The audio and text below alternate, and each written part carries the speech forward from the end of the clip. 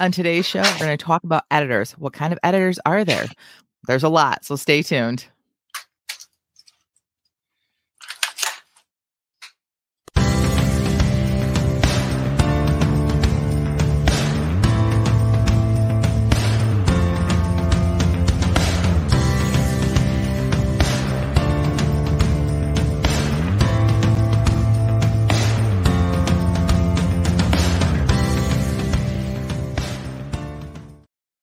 Welcome to the Christian Indie Writers Podcast, where we encourage, inform, encourage, and support Christian indie writers on the journey toward publication. I'm Jennifer Carl Tong, and I write historical Christian romance. I'm Christina Catane, and I write Christian fiction. I'm Jamie Hirschberger. I write short fiction under the pen name J.R. Nichols. We are so happy that you are all here with us today. If you are with us live, you know how we feel about you guys. We just love y'all. But if you are new to this, or you're just checking us out as a podcast, we appreciate you as well. So if you like what we do here, if you find us helpful and you want others to be encouraged as well, we'd appreciate it if you would like and subscribe to us wherever you listen to us. So today on this show, on every show that we do. Oh, hi, Piper. Piper's here in our live chat already. Hi, Piper. I'm having a bad day. Like, I'm just going to stop right now. I'm tired. I've not been sleeping well, so I apologize in advance for the craziness of this episode. But before we go any further, we always start each of our episodes with a segment that we call the What's Up. It is a time for the host and those in our live chat to share what has been going on in our lives, any sort of updates since last week. And I'm going to start with you, Jamie. What's up with you, hon? Blah. Lots. So I just wanted to take my What's Up time and talk about different kinds of personality profiles. I know that we have taken the Strength Finders sort of together. It was something that, and I loved it because unlike other personality profiles, it really focused on discovering your strengths.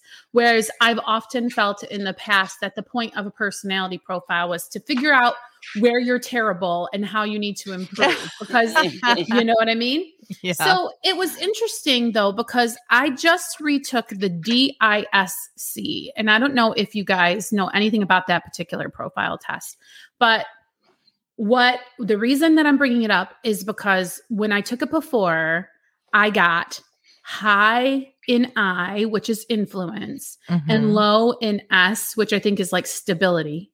Okay. And granted, this was in my past life as a young person. And I took it and I got high S and low I. And it was just difficult for me because as I'm taking this test, it's but who am I really versus who have I trained myself to be? Yeah. Yeah.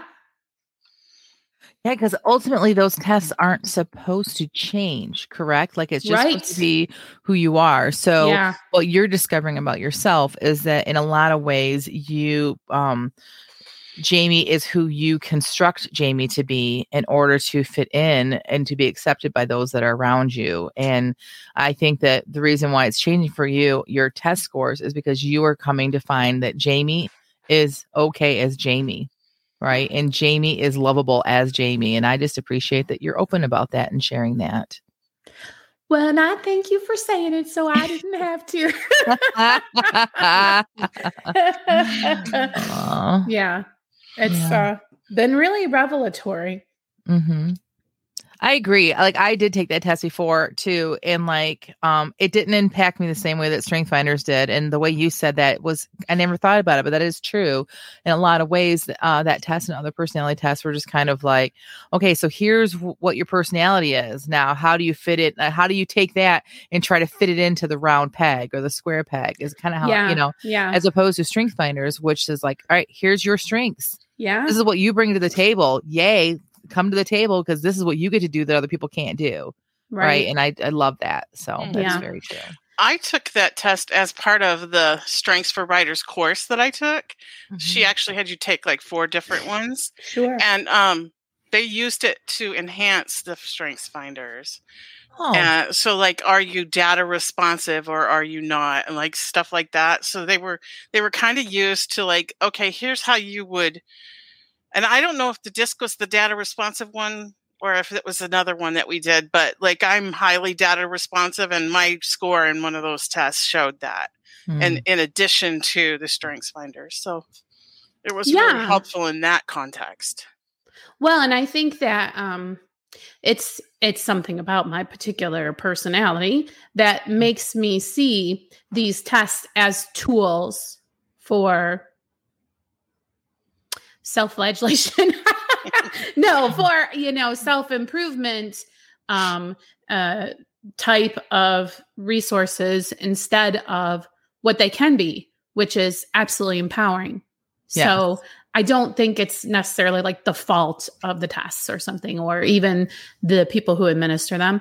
It's just sort of something that I just noticed. And so I'm really glad that you articulated it so well, Jen. Thanks a million. Well, Piper says that she definitely agrees. We definitely find Jamie lovable as Jamie. Yes, we do. Piper also says that it's the Myers-Briggs that is data responsive one. Okay. And she took it and got high stability, the disc personality. I never took the disc one, I don't think. I guess it was the Myers-Briggs. I don't remember what I got. So, and Teresa is here too. Good morning, Teresa. We saw you write. I saw that you did your writing and you posted it in the group. I have not looked at yet because I didn't want to think about the prompt before I had to.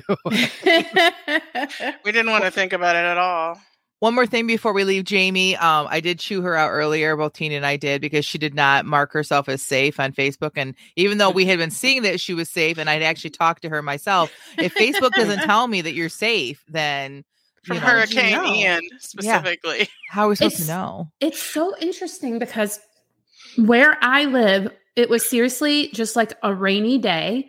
And I suppose I heard like the wind in the tops of the trees, but nothing kind of whipping down the street feeling. And there's itty bitty little branches all over the place.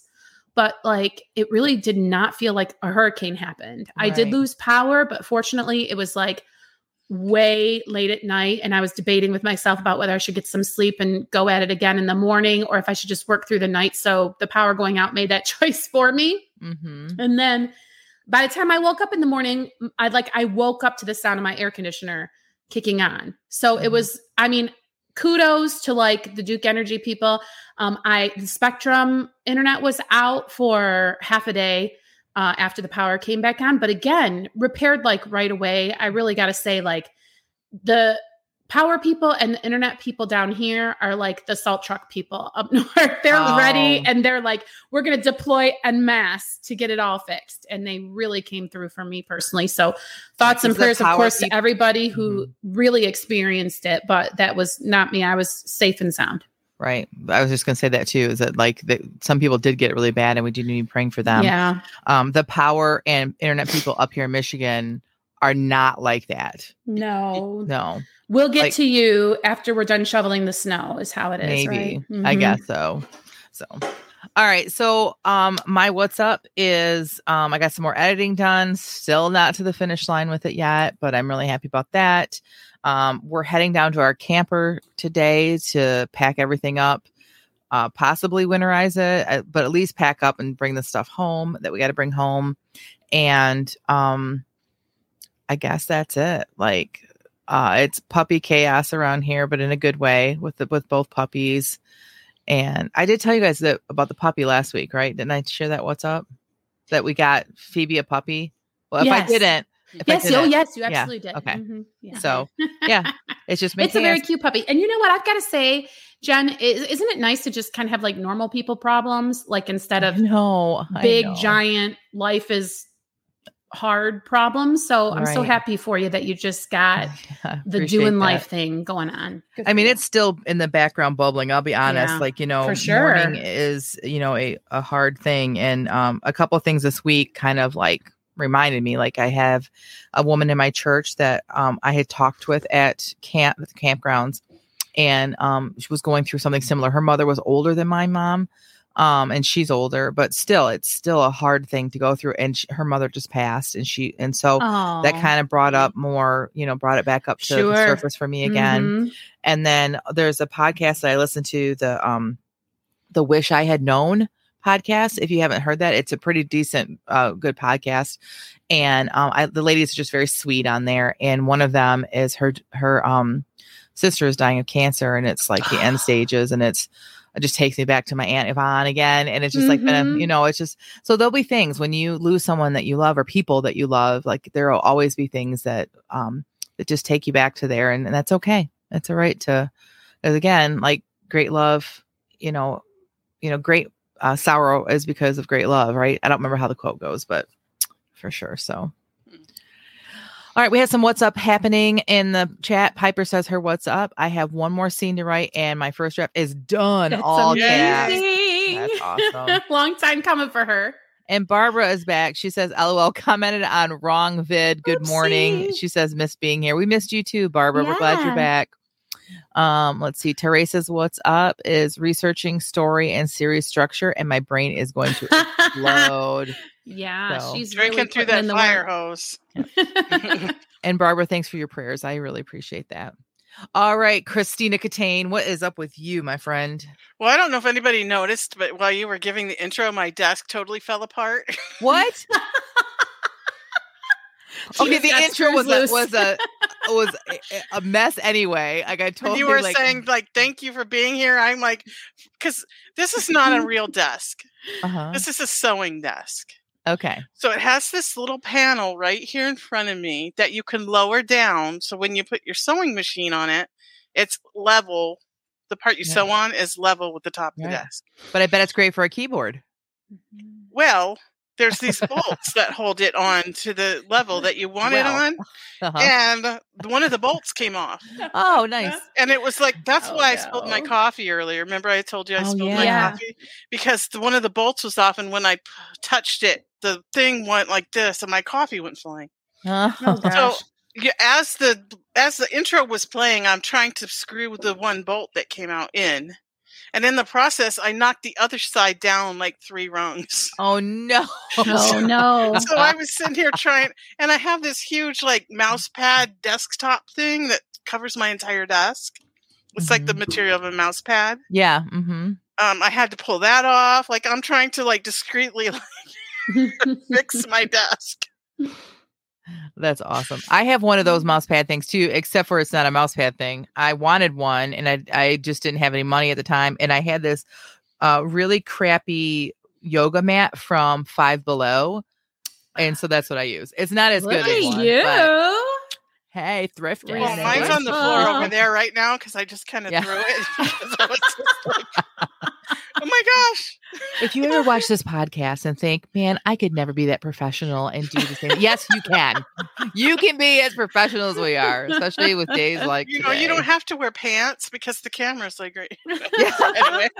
Yeah, please do wear pants. I'm wearing a dress, by the way. I might not be wearing pants, but and I have some stuff that I got to move down on my Kanban board this week, so I'm really happy about that. Oh, good. Exciting.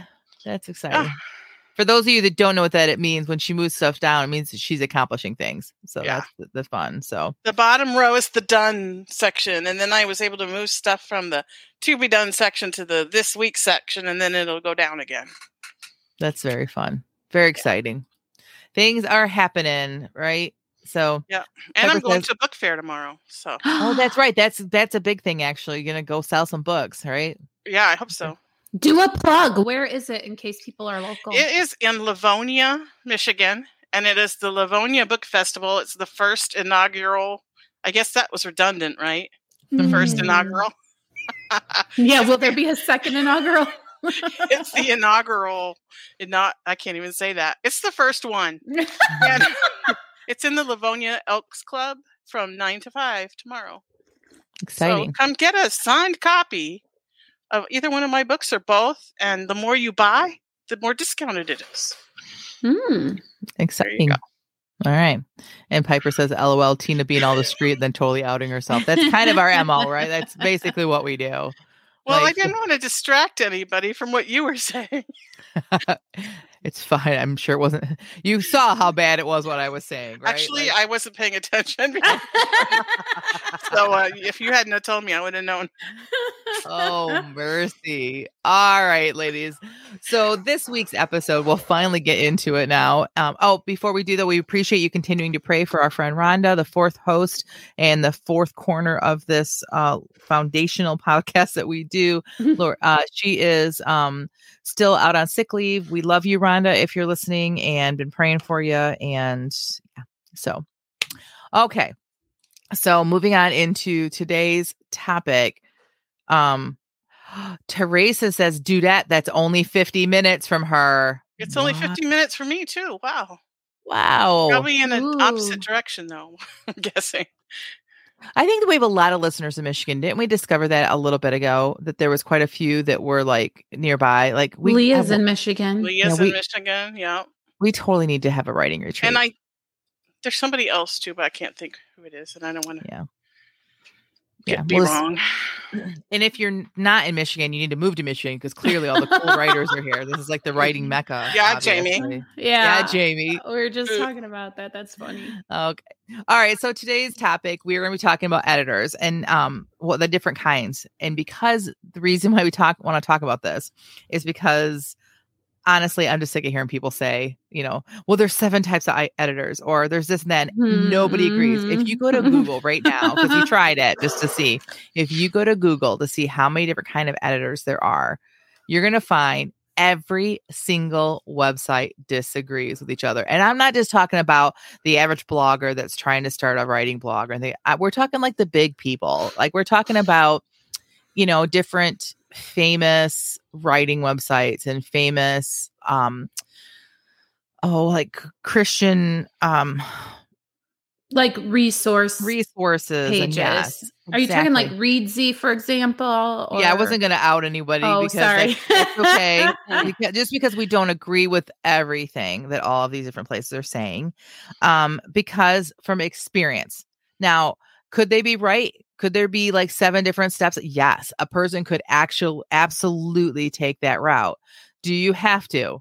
That's where the arguments begin, right? Sure. Because, once upon a time when the only way to get published was to send your manuscript off in a big fat envelope with a prayer, you would then get to the publishing house, and then they have a process at the publishing house, right?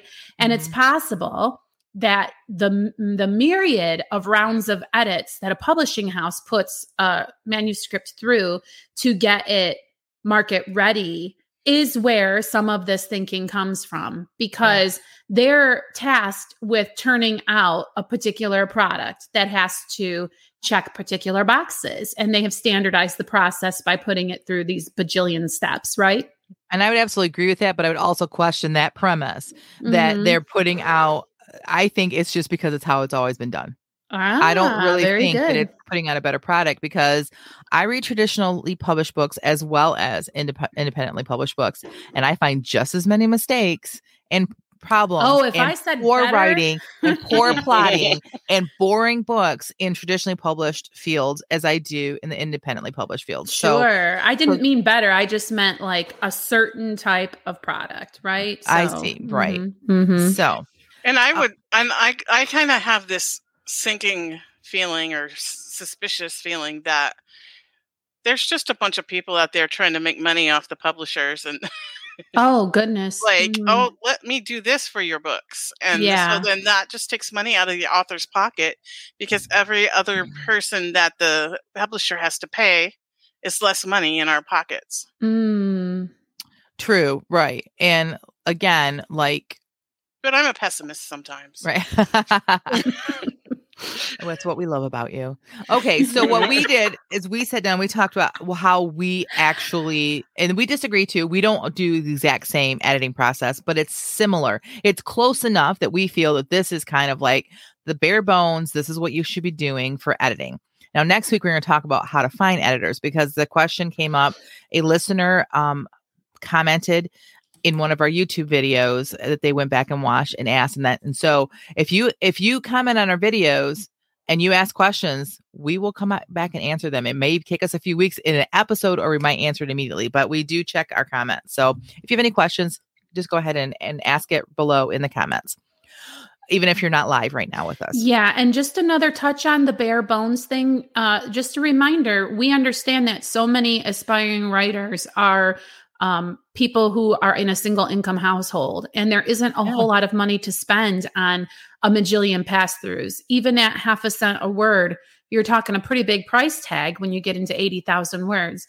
And a nano novel at 50K is not even, I mean, that's the shortest possible length of a novel. So at 50 cents a word, you're shelling out a pretty good chunk of change. It's like a grocery bill for some people. So we're talking bare bones just so that you're not embarrassed, wouldn't you say?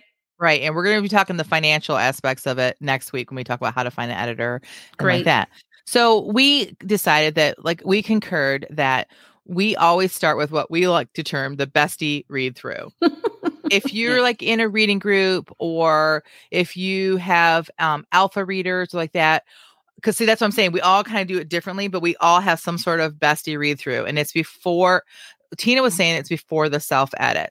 Like, it would, sometimes we like, I'll have something and I'm like, I don't know if this works. And guess what? Who I'll reach out to? I'll reach out to one of these ladies and get some feedback from them. Tina says that she's reached out. Tell them how you do it, Tina. Well, I have 3 books and this is my 3rd book, and this is my 3rd process. So still looking for your process, right? Yeah, I'm just trying to find the perfect one. So the 2nd book alone, I actually sent it out to Piper, and she did a quick read through. Not looking for any grammar, punctuation, anything like that. Just the overarching story and what she and her thoughts about it as a reader. Mm-hmm. And this time I have alpha readers. If you want to sign up, send me an email at mennopublishing.com or at Gmail, mennopublishing@gmail.com.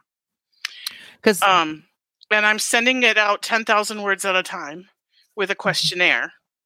And when they finish 1 to 10,000 words and send me back the questionnaire, then I'll send them the next installment. Right. Because like your theory is, why edit something that isn't working?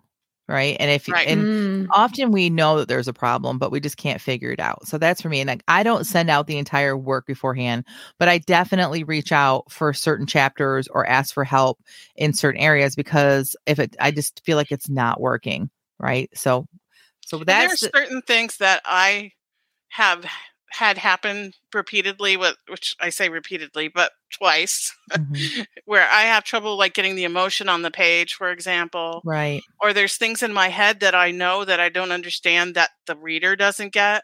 And so I have made sure that there are those questions on my questionnaire. Oh, good. That's a good idea. Yeah. Okay. So then that is before the self-edit. And then y'all know how we feel about self-editing, that it's so, so important that you need to spend a lot of time there. You need to, we have episodes on this. I think 2 different where I just kind of like really go in deep about how I self-edit. So the next step would obviously be self-editing. Well, then as we were planning this episode, we did come across one website that we were like, yes, that's absolutely it. That's what we do. And they had a graphic, and y'all know we love graphics. So I'm going to share that graphic right now. Now this is from, it doesn't show the website. Darn it. I want to give the website credit. So just give me one more second. Jamie, what do you do before? Do you do any sort of bestie read throughs, anything like that before you send it off, or before you start self-editing? Not really. My issue is that I'm overcoming a perfectionism problem. And so for me to share something that I don't think is the best it can possibly be is a giant hurdle that I have to personally leap over. It makes it really super tricky when you have to show up at writing group with something that you feel is polished, because I feel like it has to be going to the publisher tomorrow. So it's really difficult for me to reach out with something that's what I consider to be mediocre. And so attempts I have done to do that have been sort of like exposure therapy for me, and less about finding a process, more about being imperfect, on purpose. And so it's unfortunate that I don't have much to offer there. However, like my first novel isn't published yet either. So that's where I'm at. Gotcha. All right. So it was, I'm going to share screen now. It was the Grammar Factory Publishing Company. We know nothing about this publishing company. We're not endorsing this publishing company. I repeat, we are not endorsing this publishing company. But the way that they have this, we really like their graphic. We love their graphic, and it makes a lot of sense because as a former teacher, I use triangles a lot with writing, and this made a lot of sense to me. So if you look at the top, it says types of editing explained, and the widest, biggest, broadest type of editing will be your first step, and they have it split in between two: structural edit and developmental edit. We personally, that kind of comes around the same time. So I'm going to try to go in. It's probably hard for everybody to see this. It looked better on screen when, there we go. We're going to start right there. So for them, they say that a structural edit is reorganizing the structure, consolidating repetition, cutting back rambling, new content suggestions. So see, we're still like kind of in the drafting stage a little bit. And then a developmental edit, reviewing and providing a written report on the book structure and content. We do not do written reports. I'll be completely honest. We don't do that part. So I totally understand this level. I have never used this level, I don't think, except for writing group. If you're part of a writing group, you get this kind of feedback. And that's what we have used is writing group for this level. Have you got any of you ladies ever used a structural or a developmental editor? Not a professional. Well, I can't say not a professional one, not one that I paid. Okay. So we'll talk about that next week. I had a group of beta readers with my first book. And before I really understood what that meant, so I called them beta readers. And I sent out my manuscript. And one of the people that got it, who was the English professor at the University of Washington. And she sent me a written report.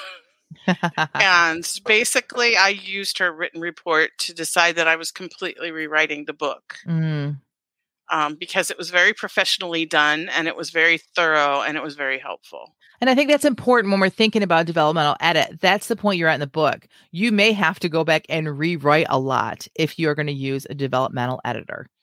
So this would be something that, like, if you're new to writing, if the book just isn't working for you, if you don't have a strong writing group that you can rely on throughout the process of the writing, you may need to hire or find a developmental editor. This is how I feel about that right there. I also feel like this is something, if, all of those options Jen said, yes, and you can consider incorporating this into your self-edit. So when you approach your self-edit, you can say, is there a lot of repetition? Am I rambling? Is there something missing that would enhance the reader experience? And so if you find that you incorporate these structural and developmental edits into your own self-editing process, then you probably will have a stronger product at the end of the day. I mean, if you just read what it says, like consolidating repetition, well, yeah, super helpful. And if you just kind of approach your self-edit with these key things in mind, it probably would serve you well. Agreed. All right. So now the next level down is the level that we definitely use. Yes. So copy edit is the level where once I've done all my self-editing, I've, utilized beta or alpha readers, possibly. I have looked for repetition. I've done everything I can in my power to make it the best possible manuscript. Then I send it off for a copy edit. Now, this is a level that I just call my editor. This is why it was good for us to have this graphic, because there's so many different names out there. And again, if you Google it, you're going to see there's some websites that list out 8 different editors. This is the simplified version. So when I say editor, I mean my copy editor. And this is where they're going to look at the story as a whole. They're going to read it, but they are hopefully not going to be coming up with plot holes. Hopefully you've taken care of that at this point. Hopefully they're not going to be able to find a whole lot of repetitions. Sometimes she comes back and says, you use this word a lot, and then I would have to go back and work on that, because sometimes you're blind to that, But the copy edit stage is where you've given them the book or in a digital format.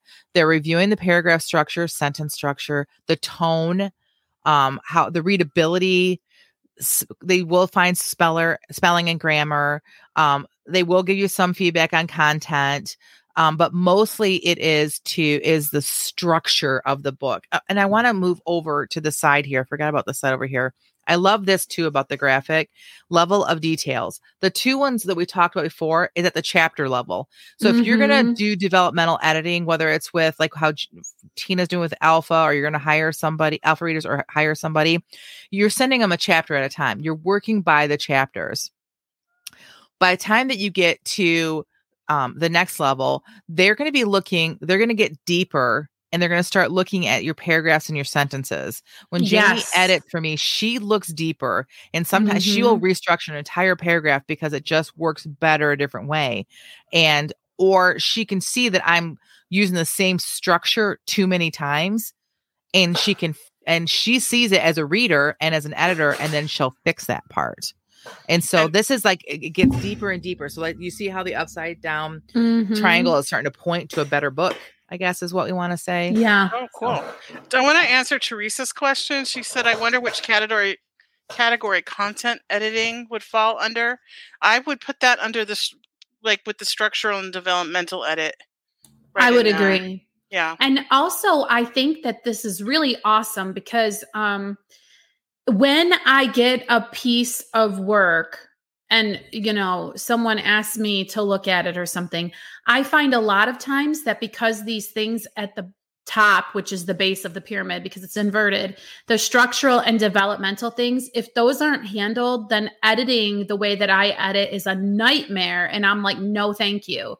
And I have never been able to really put my finger on the why. And it's because they haven't spent enough time personally doing these structural things, the developmental things, to have a story that works from a big picture perspective. By the time they bring me in to do my piece of it, it needs to at least be able to hold together enough for me to just work at the paragraph level. Yes. That's so helpful to see this graphic. Yeah. And like that, because you said before that, I mean, you have edited for me, but you said you don't want to be a professional editor. You don't want to do that because, like, how do you like say this is all I want from, like, it's hard. Being an editor has to be hard because people will send you things, I'm sure, that they've never even put a pass through. You know what I mean? And then you would have to go back and actually do a previous level that you're not even being hired for and never get to where you're supposed to be. Right.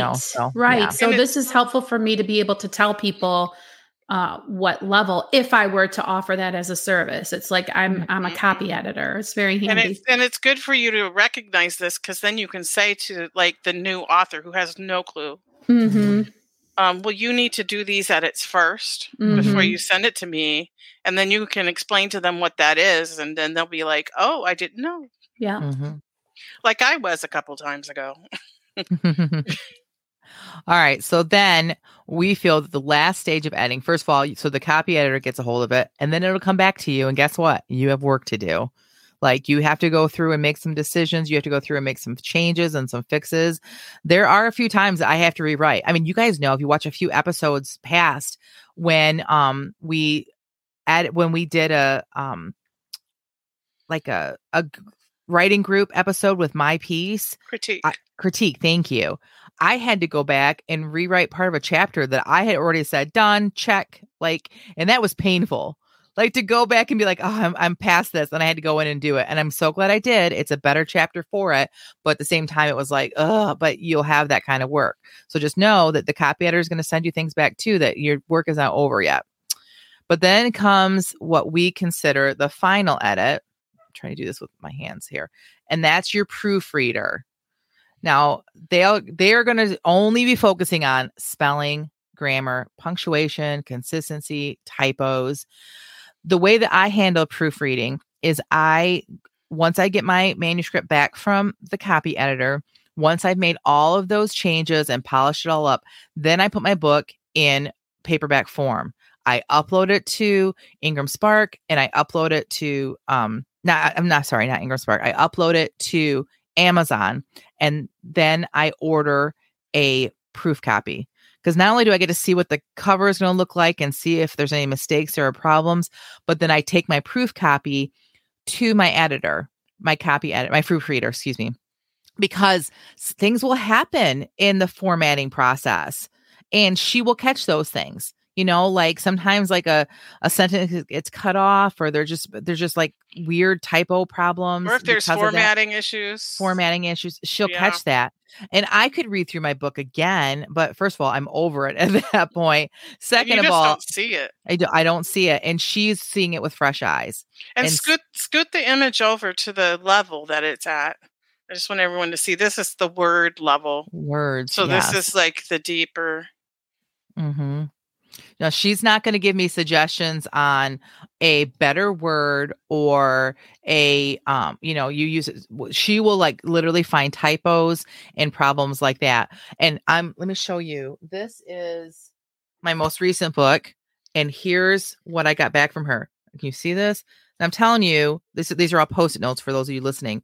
This is after all the edits I tell you that I go through. And this is after Jamie and then me fixing all the things with Jamie. Here's the same copy editor right here. All of these things here. I keep saying copy editor. I'm sorry. Proofreader. There will still be problems. And guess what? There'll still be problems after that because that's just how it is. Like, I don't know that you could ever have a perfect book, but you need to have it pretty darn close, in my opinion, because I want to be proud of the work I put out there. Right. Well, and it's interesting too at the proofreader level dealing with words. And it's just so interesting to think about because I'm pretty sure that as a proofreader going through, you'll read a sentence and do the comma action and everything, but it makes me wonder how much of the plot even soaks into the proofreader's brain because of the type of work that they're doing, which is why you can't expect a copy editor to catch all of your comma and semicolon and apostrophe mistakes because their brain is working at the paragraph and like context. They're not looking for marks. And you know what I'm saying? Like it's a different focus. And this is why we think that these three are bare bones and you could probably handle the top level, the structural stuff yourself, but then find someone else because you need to be removed from it to do, I think, this level of editing at the bottom two tiers. And I like the point that Piper just made, that she believes proofreading is supposed to be looking at the formatted manuscript to see where the hyphenation, spacing, etc. needs fixing to. Proof point. Copy. That makes sense. They're looking at the proof, right? Yeah. And if you can find like two people to be proofreaders for you, if you can finance that, if you have the finances for that, or you can find and we'll talk about finding editors next week, you may want to send out an ebook version to someone else to be looking for the same things because I format using Vellum and it automatically does my ebook and my print copy at the same time, but it doesn't mean that they're going to look exactly the same. They don't. They look different and there might be issues with the ebook that I haven't noticed. So, yeah. So all of these things, like we didn't want, this is not to scare you. This is not like, oh my gosh, I have to do all this. I have to hire all this. I don't have the money. Listen, that's what next week is for. We're going to talk about this next week, but we didn't feel that we could talk about how do you find an editor without talking about the different kinds of editors? Because again, there's so much, I don't want to say misinformation. There's so much different types of information out there. There's a lack of consensus. There's a lack of consensus. And before we could give you our advice on how to find one, we had to talk to you about what we see as editors in the terminology. So that's what this episode was about. Yes. Great. Again, that was Grammar Factory. Their types of editing explained. If you want to Google search that, I'm sure you can come up with it. It's a great graphic. We really appreciate that they had put that on their blog. It was very helpful to us, and we hope it was helpful to you. Yes. Speaking of helpful, I hope that it's helpful for you to listen to us read our writing because it's one of our favorite parts of the podcast. Every week after our content, every week before we even start, we sit down and we sprint for 15 minutes to a writing prompt. And because we don't edit it, because we don't even look at it again before we read it live, when we give our feedback, it is only positive and encouraging feedback. If you want to see us do critiquing like we would do in a writing group, you can look a couple episodes back. We critiqued each other's writing previously to this. All three of us actually were on the chopping block for a while. And that's not the right term, right? The chopping block. That means we're getting rid of you. I know. I misuse idioms all the time. all the time. We've been at this for 4 years, ladies. We've been at this almost 4 years. Wow. Crazy. That's okay. Real. So I'm going to start with you, Tina. Okay. Would you please read for us what the sprint prompt was and then share your piece? Okay. Well, we had 5 words, and those words were belt, indirect, responsibility, injury, and swipe. And I might have used one of them, and I used the spirit of another one. Okay. I meant to use it, and then it didn't end up in the sentence. This is what happened. And I accidentally wrote a romance. Wow. Should I be nervous? I think I don't know if it's going to be a happy ending then, though, so I don't know. So it won't be a romance then? Women's lit. I just don't know. It's not done, so I don't know what it is. Here we go. Robin sat woodenly in her seat. The courtroom buzzed around her, but she pretended to be intensely engaged on something on her phone. But indirectly, she watched the man who was standing by the witness box, one hand in the air, one hand on the Bible. The sandy blonde hair of his youth had given way to a close buzz, most likely to lessen the impact of his receding hairline, and his face was weathered, though not overly so. However, his eyes, they hadn't changed. Still gray like the sea on a cloudy day. Still firm but kind. None of the other stuff mattered. She wasn't disappointed that the body of the 21-year-old she'd loved was a bit thicker, or that his belly wasn't flat. It was the eyes that had always done it for her. Sheriff Reynolds, could you please tell the court why you were back on the stand today? I just wanted to set the record straight about the motive Miss Leopard gave for Mrs. Brocious coming after her and necessitating her supposedly needing to defend herself. Robin cringed at his use of Mrs. before her name. She'd let him believe the ring on her hand meant she was still married. She hadn't lied, really. She just let him believe what it told him. Miss Leopard claims Mrs. Brocious was jealous because nobody loves her, but that simply isn't the truth. Could you explain what you mean by that, Sheriff? Said the lawyer. Yes. The statement that nobody loves Mrs. Brocious simply isn't true. She has a husband who, if he were here, I'm sure would tell you he loves her. Heat rose into her face. She met his eyes then. Did he know the truth? She saw no anger in the gray of his eyes that seemed to swell like an ocean wave.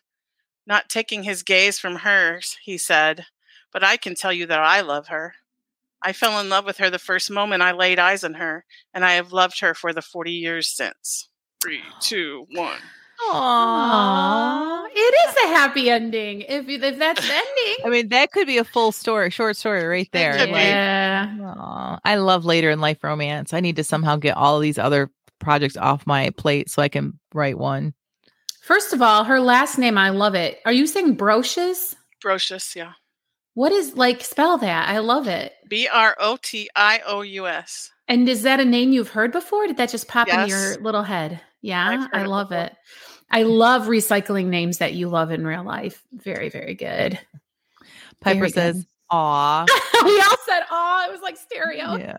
And some random new commenter named Randy Tong says, well, why are you not writing romance, Tina? Because then your wife will have a run for her money, Randy. They don't make enough emesis basins for that. She says, aw, Tina's so sweet. I agree. That was very sweet. Do. Yeah, that was great. It. And he said it while making eye contact too. Yes. Aww. And he just put his hand on the Bible. Can I just point that out? Oh, he means it. Shell says, love the focus on his eyes and all your descriptions. Thanks, guys. Piper says, I'm lost on who attacked who, but I have to admit, I'm a sucker for the eyes. Yeah. Yeah. And Barbara says, wow, Tina did write a romance. Yes. Yes. I can see you writing rom-com. Oh, yeah. All the mishaps that would happen. And yeah. Well, it was really a crime drama. It's just one scene out of a crime drama. That's true. That's true. All right, moving along. I will go next, and mine is a romance. Shocker. So surprised. I know, right? And it is going to be from my Widows of the West series, but it's not from the book one. So I don't know. These names are not staying. I could not think of a name for this dude. But anyways, okay. So this is going to be later in the series. It's just a scratch. Maverick, watch the pretty doctor swipe. See, that's our word. I can't even say it right.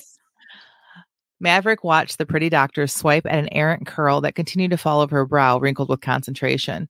She didn't look up at him as she worked to pull his boot off. Despite his efforts to remain stoic, their movement caused him more pain than he expected, and a sharp hiss escaped his lips. At the sound, she finally looked up at him, her cornflower blue eyes locking on his face. "Give me your belt," she said. "Excuse me? You heard me. Now do as I say and give me your belt." Although most days Maverick would have chosen to wear suspenders, for some reason today he had chosen to wear a belt, the only one he owned, the one with the Union officer's buckle. Not only did he loathe to part with the piece for memorabilia's sake, but also for modesty's sake. "My pants will fall down," he said, closing the matter in his mind. She huffed. "Sir, I've seen far more than you're hiding. I'm a doctor." "You ain't like no doctor I've ever seen," he said, shaking his head violently. She stood to her full height, which wasn't much, and moved to the head of the table Maverick laid on. "Mr. Phillips, your injury is worse than you think, and you are losing blood quickly, and I need your belt to stop the flow. Either you take it off," she said as she rolled her sleeves, "or I will." He laughed, but his mirth was cut short as one reached for his groin area. 3, 2, 1. That's where I ended. Oh my goodness. Oh, I love the detail of her swiping at a curl. I know that was a word, but it really was great because now we know she's got this curly hair just like that. Yeah. I just love that. And I love this idea of like, look, I am here doing a job. You obviously do not understand how serious this situation is. You're worried about like your pants falling down. Like, was he bitten by a snake or like, what? I don't even wonder, right? Like, who knows? How fun is this scene? And she's just like, I'm just trying to like fix the car, don't make this be all about like, oh, it's your body and modesty and stuff like that. It is great. I love this scene. Thank you. I found a book, a nonfiction book about women doctors in the Old West. And I was like, what? And I was all excited. So, of course, I'm going to have a woman doctor, right? Yeah. I'm super excited about it. But yeah, Piper says, "You ain't like no doctor I've ever seen." Love it. Yes, for sure. And she said that was so fun, Jen. And then Shell said, "Yes, so sassy." And then Barbara says, "Sounds like he's going to learn not to mess with the lady doc." LOL. Right. As somebody who's worked in the medical field and had to do many, I didn't do the exams. I had to be in the room while exams were done of a personal nature. And I'm here to tell you, like, you just don't even. Right. You've seen so many. Yep, exactly. But back then, think about it. Like, it's a woman, and like it's the Old West, so there's probably not as many women, or there aren't as many women around. And then here she comes in. She's going to be from the East Coast because that's where all the hospital doctors, there's all the schools are, and so. And unfortunately, cute. If she were like haggish or something, it might not be such a big deal. And if she looked like a mother or something like that. But as you read these books, you're going to see that like this person thinks she's cute, but maybe others don't. You know what I'm saying? Like, there's things about Colleen and Kay they find attractive in each other, but maybe another person. Like, I'm not making them these characters ridiculously attractive, but to the other person, just like real life, right? Love it. Yeah. Mm-hmm. And there were a lot of conventions back then about what you do and don't do in front of a lady. It ain't right proper. Yeah. Right. And he's probably not showered in a long time. Like there's a lot I could do with this scene. Yeah. That was good. I liked it. Teresa says so fun also. Thanks, Teresa. I appreciate that. And I just love that you said groin. So I think it's Tina acceptable, right? Like swapped shifts or something on me. Right. They did a face swap. All right, Jamie. Let's hear what you got. All right, here comes Jamie to bring down the room. All right. Oh, while you're doing that too, I just want to say mine was short because I did go do some research. Sorry, the word belt threw me, but it's true. They didn't wear belts, but there were belts in the Civil War, and afterwards, cowboys. That's where the cowboy belt buckle came from. Wow. Because they were given belt buckles that would say what they were what they were in the army, basically, and like they wore it with pride afterwards. And you wonder, did suspenders go out of quote unquote fashion, or was it more comfortable when you're on a horse to not have something pulling on your shoulders? Do you know what I'm saying? Like, yeah, anyway. It didn't become common, but they did have them. So anyways, sorry. I had to get the historical in there. No, I love it. I appreciate that. All right. So I think I just got the one word, but like Tina, I meant for others to come in. Whatever. Shh. I offered, slathering the sticky paste onto the tender skin as gently as I could. The tallow-based salve softened upon meeting the warm flesh and made my work easier, and I hoped that the cooling effects of the balm were as present on Lorelai's thigh as they were on my fingers. I knew she wasn't fit to recognize any such benefit, worked up as she was, but who could blame her? Encountering Paw in his belt was enough to send a person to another place for quite some time. Shh, I said again, trying not to become irritated with her. It wasn't her fault. I knew that my words and my attentions did nothing to calm her. She'd flipped that switch in the mind that turns the responsibility for all things over to the part of us that keeps us breathing and blinking, and her actual self was far from me, backed into some dark corner somewhere, if she was anything like me. I considered she wasn't much like me at all, and for the first time I wondered if the place she went was somewhere happy and bright, somewhere pain like this doesn't exist and all sorts of happiness is possible, instead of the dark and lonely place of all things forgotten that my mind is inclined to run off to. She was all snotted up from the crying, and I tried to give her a towel for her face, but she only looked at it with vacant eyes, her body still spasming with sobs. You're going to have to come on back to me now, I said. Come on back now, Lorelai. But I dropped the towel onto her stomach and grabbed another to start working the salve off my hands. I wanted, with every fiber of my being, to stay down there with her, crouched down and snuggled together for long enough. I wondered if maybe some of her light would rub off on me. But I knew better than that, knew that my leaning into her escape would only mean prolonged darkness for us both. So instead, I put my hands on my hips and evaluated the state of things. There was still sweeping to be done and supper to be made. Someone would have to fetch water. And though the sympathetic thing to do would have been to grab the bucket and head off for it myself, I opted for the pragmatic thing to do instead and snatched the rusty pail from its hook and set it down next to the still sobbing Lorelai. I set it down harder than I had to. She didn't need to know I was sympathetic. It clanged and the handle clattered. She jumped. Good, I thought, recognizing the sound as anchoring. I was right. The spasms stopped, and after a moment, her fist unclenched for long enough for her to take up the towel. She swiped it across her eyes and then blew her nose into it. Chores have still got to be done, I said, though I didn't need to say it. She gave an almost imperceptible nod, then scrambled to her feet. She flung the towel over her shoulder and headed for the door. Hey, I called to her back. She didn't stop, so I called again. She turned to look at me. I said nothing but lifted a brow. You going to be okay? The gesture telegraphed to her. Her response was not a smile nor a nod, but rather a subtle rightening of her posture. 3, 2, 1. Oh my gosh, Jamie. So many things I love about this. Okay.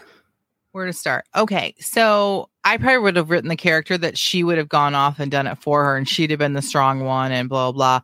But you didn't write it that way. And it's so much better because you still show the character, the narrator character, still having a strength that I don't know where she's getting the strength from, but then she's trying to embody that strength into this Lorelai. Like, oh my gosh, there's just so many things. This is turning into a novel, right? It has to. Like, I feel like it is coming out of you and bubbling out of you. Like it's a novel that it's forcing its way out of you. It's so good. Thanks. Yeah, I agree. Like this person is very real to me in the way that my characters are, that I end up writing something that I really want to see out there. So I'm feeling the same, but I just don't know yet because it's such a big story and it's historically set. And so it's going to take some time to do. But the historical stuff you can fix later. Right. You know, I mean, like, and that's coming from a historical writer. I like to kind of know beforehand, but you're a discovery writer. And I think that you can write this with the feel of a historical and we can fix the historical later, you know? Sure. Yeah. Yeah. So good. What I really liked about that piece was, it being from the point of view of somebody who had been traumatized in the same way that the person that was actually traumatized in this scene was. Mm-hmm. And I feel like she knew what that girl needed because she had been traumatized. Yeah. Like she needed to be grounded. She needed to come back to herself. And all those details were so real to me. Mm-hmm. Like, I just loved the whole thing. I'm glad to hear that, Tina. Yeah, same. Piper Sorry says, to hear it, but I'm glad to hear that it was real for you. Yeah. Piper says, oh my gosh, Jamie. And Shell says, oh, Jamie, give me chills. Love, but a little tough love too. Great character sketch. Thank you. Barbara says, word rich in great way. Wonderful show, not tell. Absolutely. Agree with that. And Piper says, wow, just wow. You have such a way with writing, Jamie. Agreed. Thanks, everybody. I love Friday. It's the best day of the week. It is. For sure.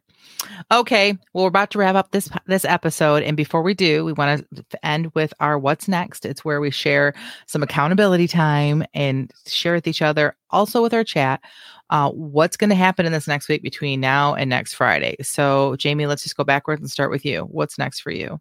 I don't know what to say is next. As far as accountability goes, I have not been writing. Like this Friday sprint was the first writing I've done in a really long time. But then I'm like super extra awfully busy. And I hate when people say I'm busy as an excuse not to do something, but this is not an excuse. This is just literally like, okay. And the reason is because you feel like, well, did I scroll TikTok at all this week? And then if you say yes, well, that's the time you could have spent writing. But like, if you can't do it, you can't do it. Like your brain is just a Jell-O pudding pop and you have to like veg for 5 minutes. Like, do you remember what possible to do everything? Do you remember what our friend Becca said when she was on our show last and I was struggling?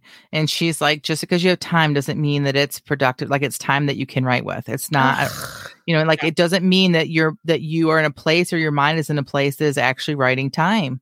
It's just really hard to balance what you want to have in the future with your actions of today. And it's something that I'm working hard on to try to figure out. So I appreciate it. I know everybody prays for me. And let me tell you, I've been feeling it. So thanks a million, everyone. And it could just be a season. I couldn't. I just couldn't. And I'm still kind of wallowing in that sorrow a bit. And it's getting better, but it's a season. And I just keep reminding myself that I won't always be like this. Like, it will change, The sun rises again tomorrow. So that's encouraging, Jen. I appreciate it. What's next for you? Well, more editing. So again, I'm trying to not wallow all the time and I am getting some editing and it is going slow.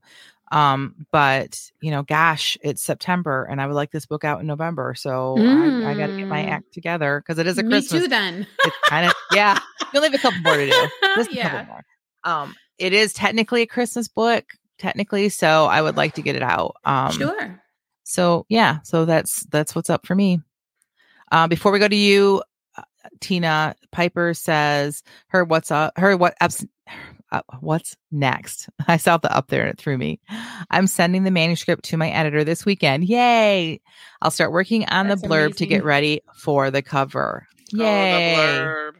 Oh, it'll be Beware fine. of the blurb. The dreaded blurb. The blurb. Teresa says, what's next? I've got to focus on work until I get through a big meeting in October 11th, but I'm going to try and spend at least an hour each morning in my story world and working out the plot. All right, Tina, what's next for you? Well, from this quarter, I have set my goals in 10,000 word increments. Mm-hmm. And so I have a bunch of little sticky things that say 10,000 words on them. And so I'm working on my next 10,000 words. And then as I get them done, I'm getting them ready to send out to alpha readers. As they return one questionnaire, I'm going to send them the next 10,000 words.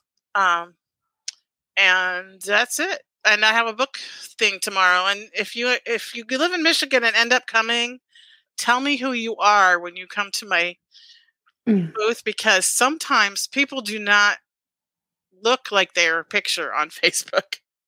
What are you talking about? Are you saying that I don't look like my picture? I totally don't. What I'm saying is that seeing somebody in person, sometimes it's hard to connect them when you've only seen a picture on Facebook. Mm-hmm.